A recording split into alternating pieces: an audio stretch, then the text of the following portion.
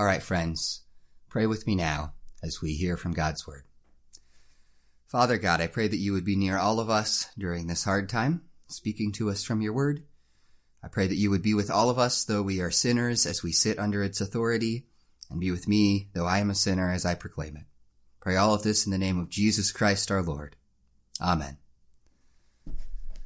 So this week we are jumping back into the book of Revelation, which we have been preaching through for a while now. But as we dive in, I want to acknowledge the hardness of the last week for many of us. It is hard, first of all, for us to gather as a church like this. While we are gathering, I miss seeing you guys, and I know that many of you really miss each other. And what's more, there's a lot of other hard stuff that I know some of us are facing. Some of you are already lonely as you feel stuck at home. Others are anxious about your job or income. And on top of that, there's this disease epidemic itself. We don't know how it will develop in the next months, whether it will be contained or explode and cause a crisis in our nation. And so here's what I want us to do. In this passage from Revelation, we are given these three pictures, these three interwoven images, and each of them is meant by John to be an image of hope for the people of God. We see a judgment and a wedding and a song. And so we're just going to look at each of those images and try to feel it in our current lives. First, we have a judgment. God brings judgment on the sinful systems of this world. In chapter 17 and 18, if you've been with us as we've been preaching through Revelation, we had this image of Babylon, this image of worldly power that leads people into idolatry and corrupts them with luxury and oppresses the poor. And in chapter 18, Babylon was judged, and we saw her fall. And now at the beginning of 19, John picks up with the saints celebrating that fact. If you read verse 1, we see this great multitude, which represents the church, and they sing, Alleluia, salvation and glory and power belong to our God. For his judgments are true and just. For he has judged the great prostitute who corrupted the earth with her immorality and has avenged on her the blood of his servants. The heart of that song is the idea that justice will come, that justice is going to come. The saints sing because God comes in salvation and glory and power. Salvation in the Bible is sometimes used to talk about our individual salvation from sin and our guilt.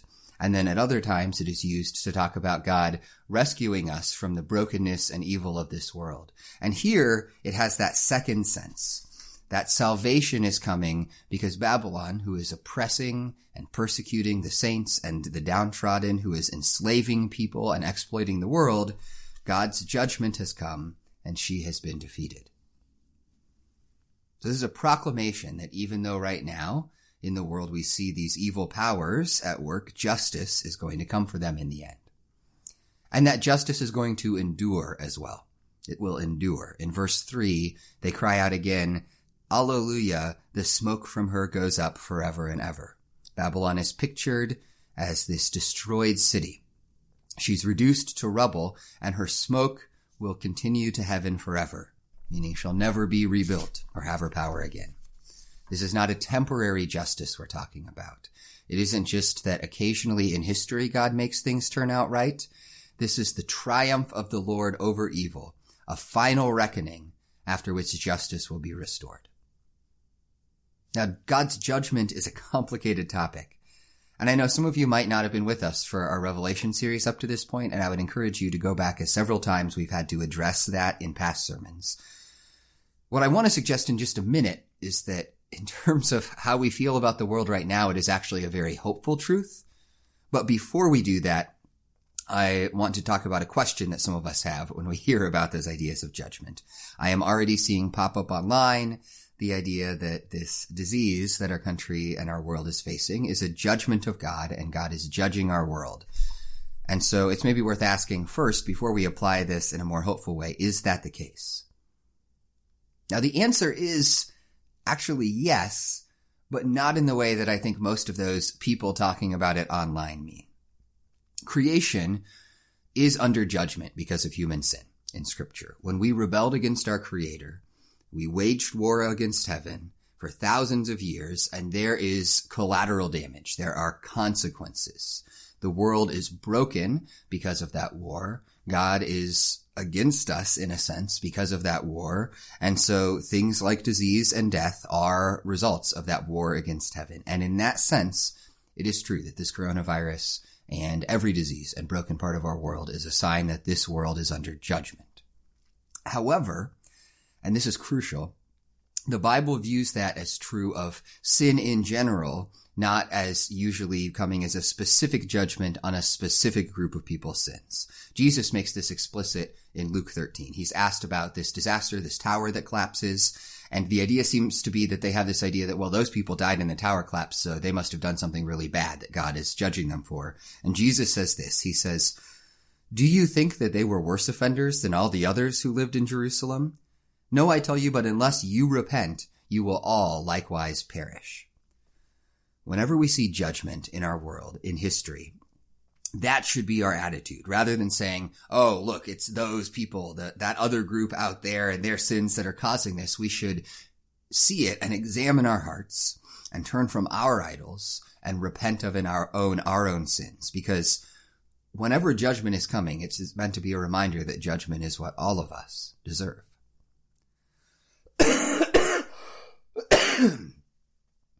That said, it isn't that idea of judgment for sin that I want us to focus on when we think about our current circumstances. Instead, it's this. That truth of God's judgment coming, it's on not just individual people, but it is on the sinful systems of the world itself. In a mysterious but real way in Scripture, God's judgment is pictured as coming in a way that destroys the judgment that we experience in this age. In the next chapter of Revelation, we see the final judgment, the lake of fire, and we see Satan and the beast and those who follow them cast into it. But then we also see this. It says, then death and Hades, which means the grave, were thrown into the lake of fire. This is the second death, the lake of fire. So death is a judgment brought against us for our sin, and that is manifested in all these things like disease and cancer and all the different tragedies of our world. But it is also under judgment and is being destroyed. One of the implications of God's judgment in Scripture is that everything that is wrong with the world will have an end. Justice is not just coming for a few bad people. Justice will come to the whole earth. Justice will reign because everything opposed to God's justice will be removed. And that is not today. Right now we groan and long for that. But there is much peace in being reminded of the truth that this present suffering is gonna have an end. Disease is a temporary affliction. Human evil is a temporary affliction. Mortality is a temporary affliction. They all have an expiration date. And when Jesus returns, all of it will be judged and cast out. And we will cry, Alleluia. So let that be an encouragement to you this week. We are in a season where we feel the brokenness of the world, where we suffer under it, but be reminded that this brokenness, this disease, and all other afflictions that come will not have the last word. God will in the end vanquish all of them. So that's the first image of judgment. And then joined to that is an image of a wedding. A wedding.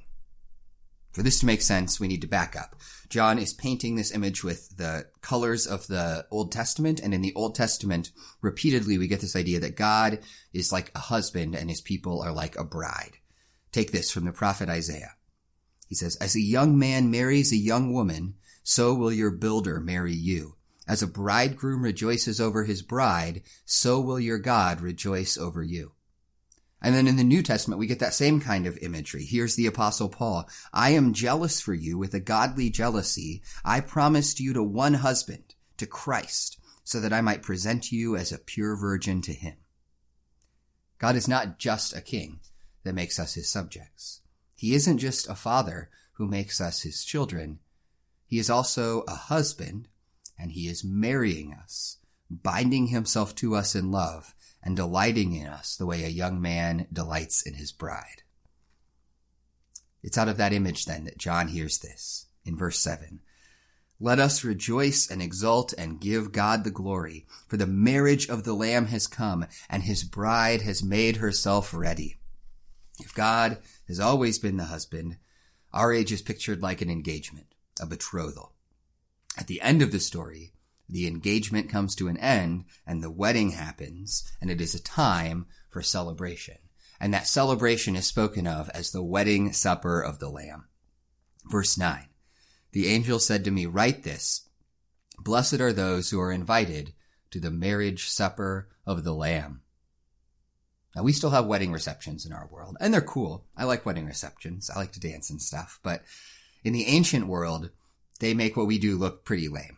They would have these feasts for days where food was plentiful and drink flowed, and it was a party that went on from morning to night, and then the next morning you'd wake up and it would start up again. Jesus was invited to one of those feasts in John chapter 2, where he turns the water into wine, which is really an anticipation of this wedding feast to come. But at the end of this thing, there isn't just judgment on evil. There's also a party, a great celebration of love that will echo onward into the aeons of eternity. But there's still something specific we need to notice about that too. If you read in verse 8, it says that it was granted her, meaning the church, the bride, to clothe herself with fine linen, bright and pure, for the fine linen is the righteousness of the saints. Now notice there's two parts of that. One is that the finery of the church is our righteousness. Our calling to follow Jesus is a call in a sense to get ready for the wedding day. But at the same time, notice that that is a granted righteousness. The word for granted is the word for to give, like a gift.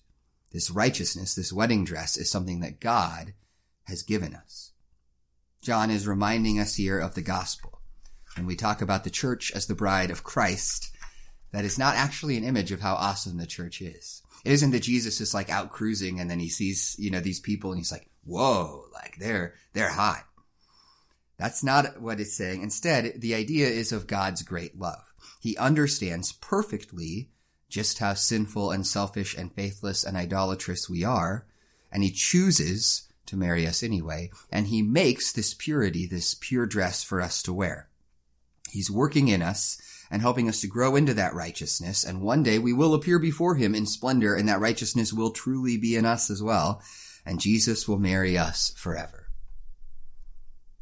One of the things we wrestle with as Christians is the gap between what we just said about God marrying us in love and what we feel in the present, especially in seasons like this one.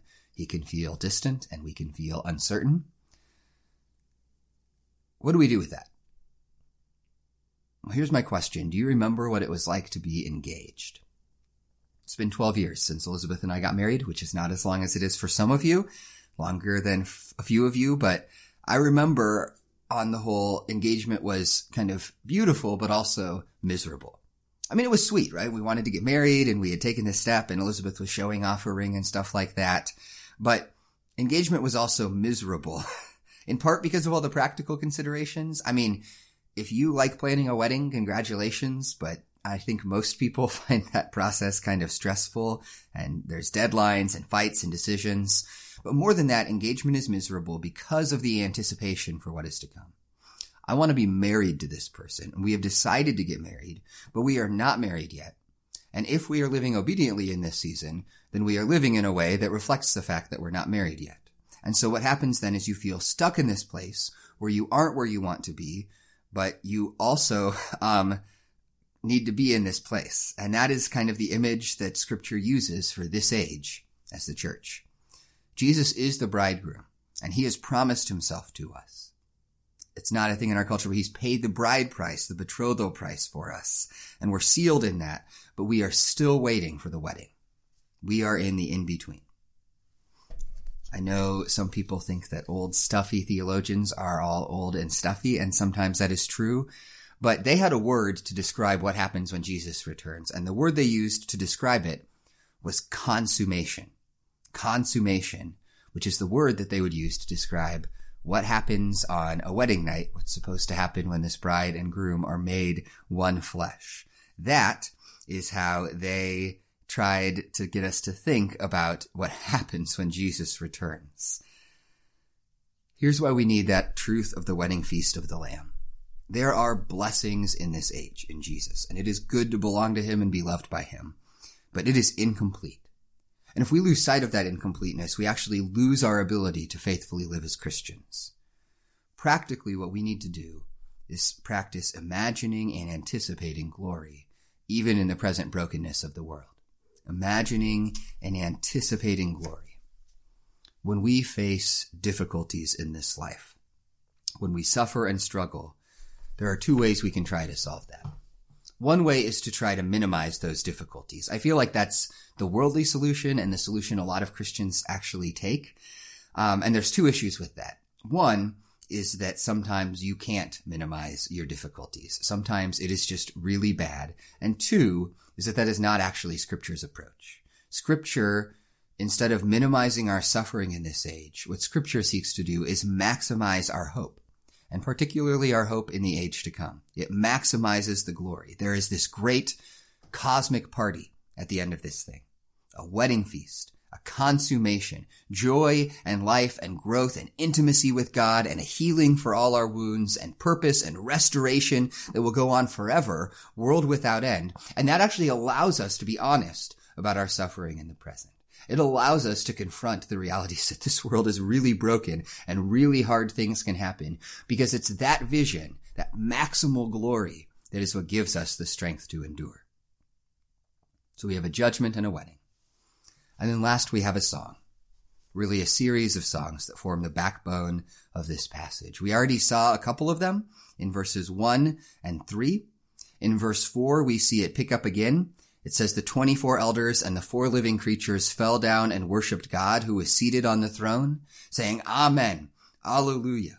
And then they're commanded to sing again in verse 5. From the throne came a voice saying, Praise our God, all you his servants who fear him, small and great. The one on the throne is God himself.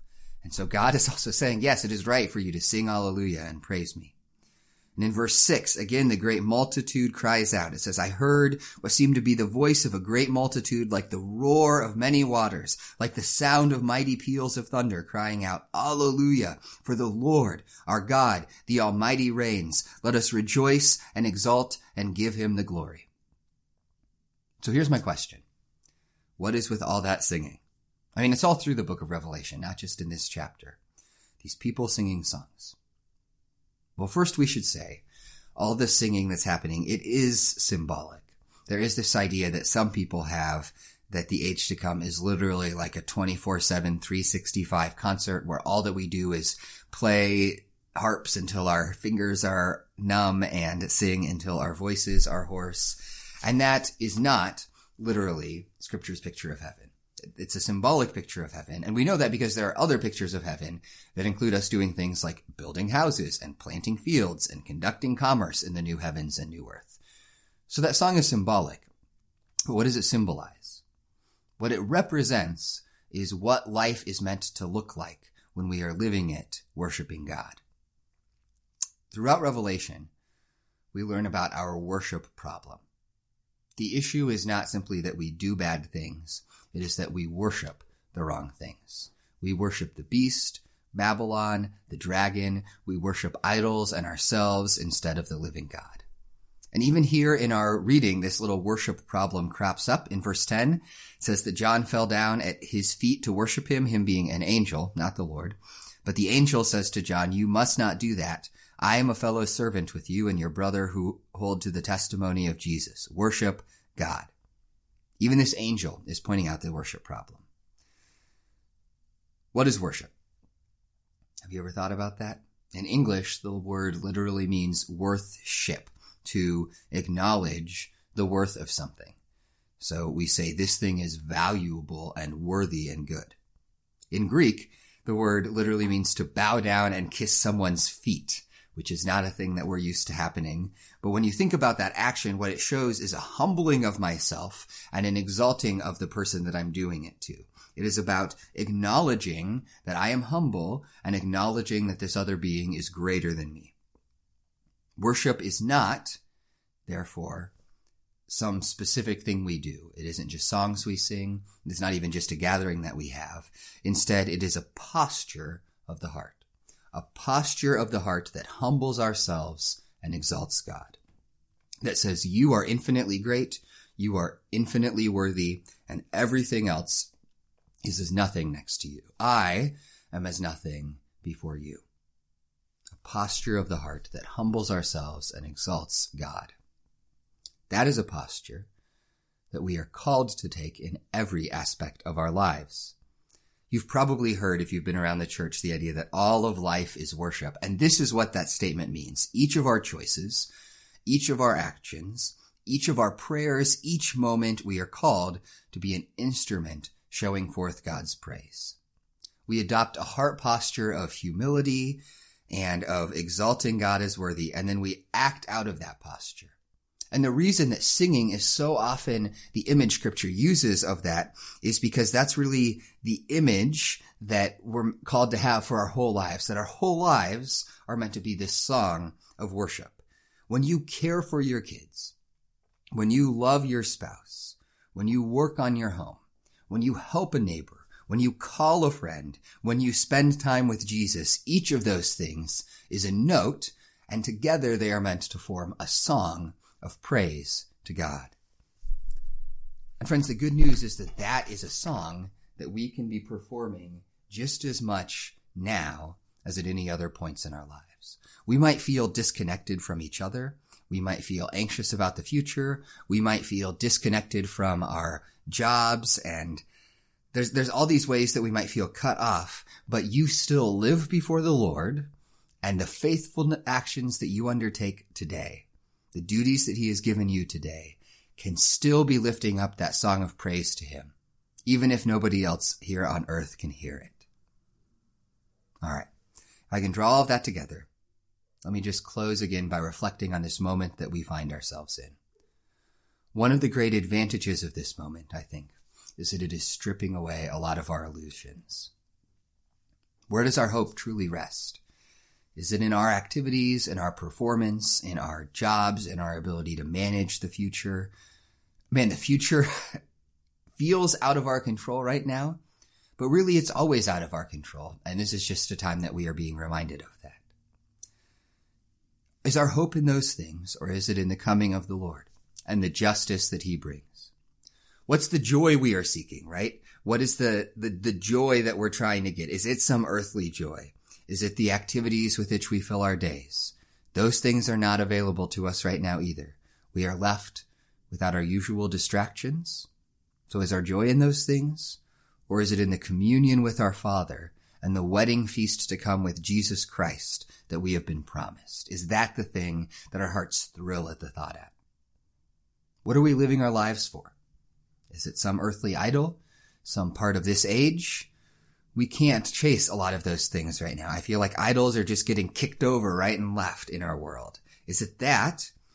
Or is the thing we are living for the Lord? Because he can be praised and served just as much from your home. He can be worshiped just as much as you're sitting with your family on your couch right now in your living room in front of a screen, just as easily as when you gather with his people.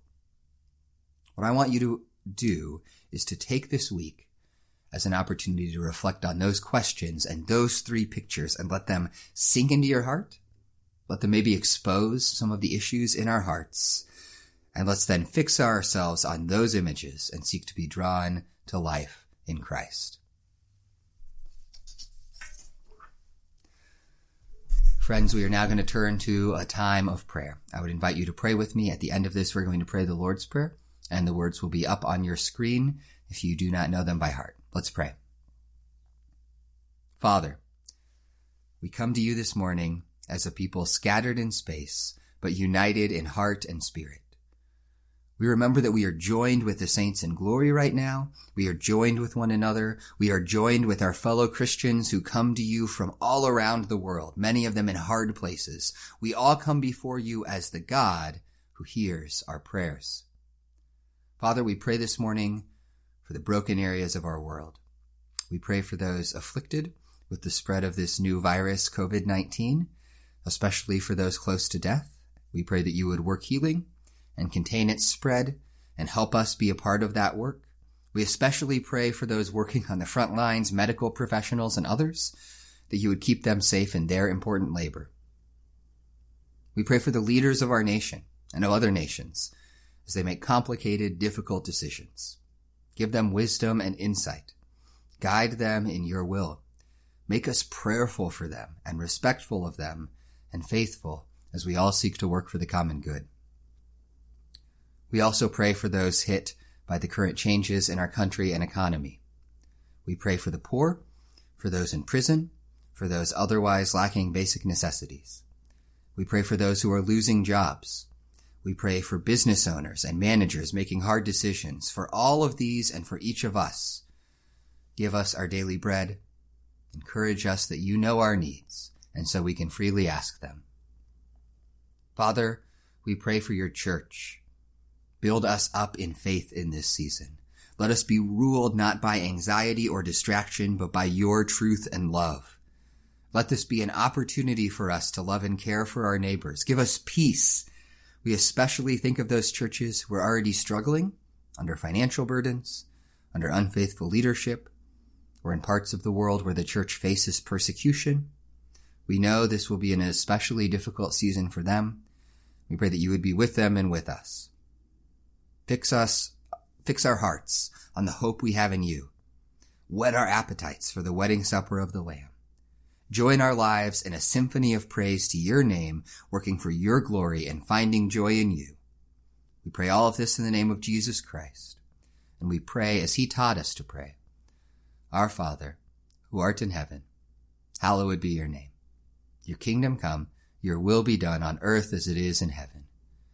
Give us this day our daily bread, and forgive us our debts as we forgive our debtors. Lead us not into temptation, but deliver us from the evil one. For yours is the kingdom and the power and the glory forever and ever. Amen.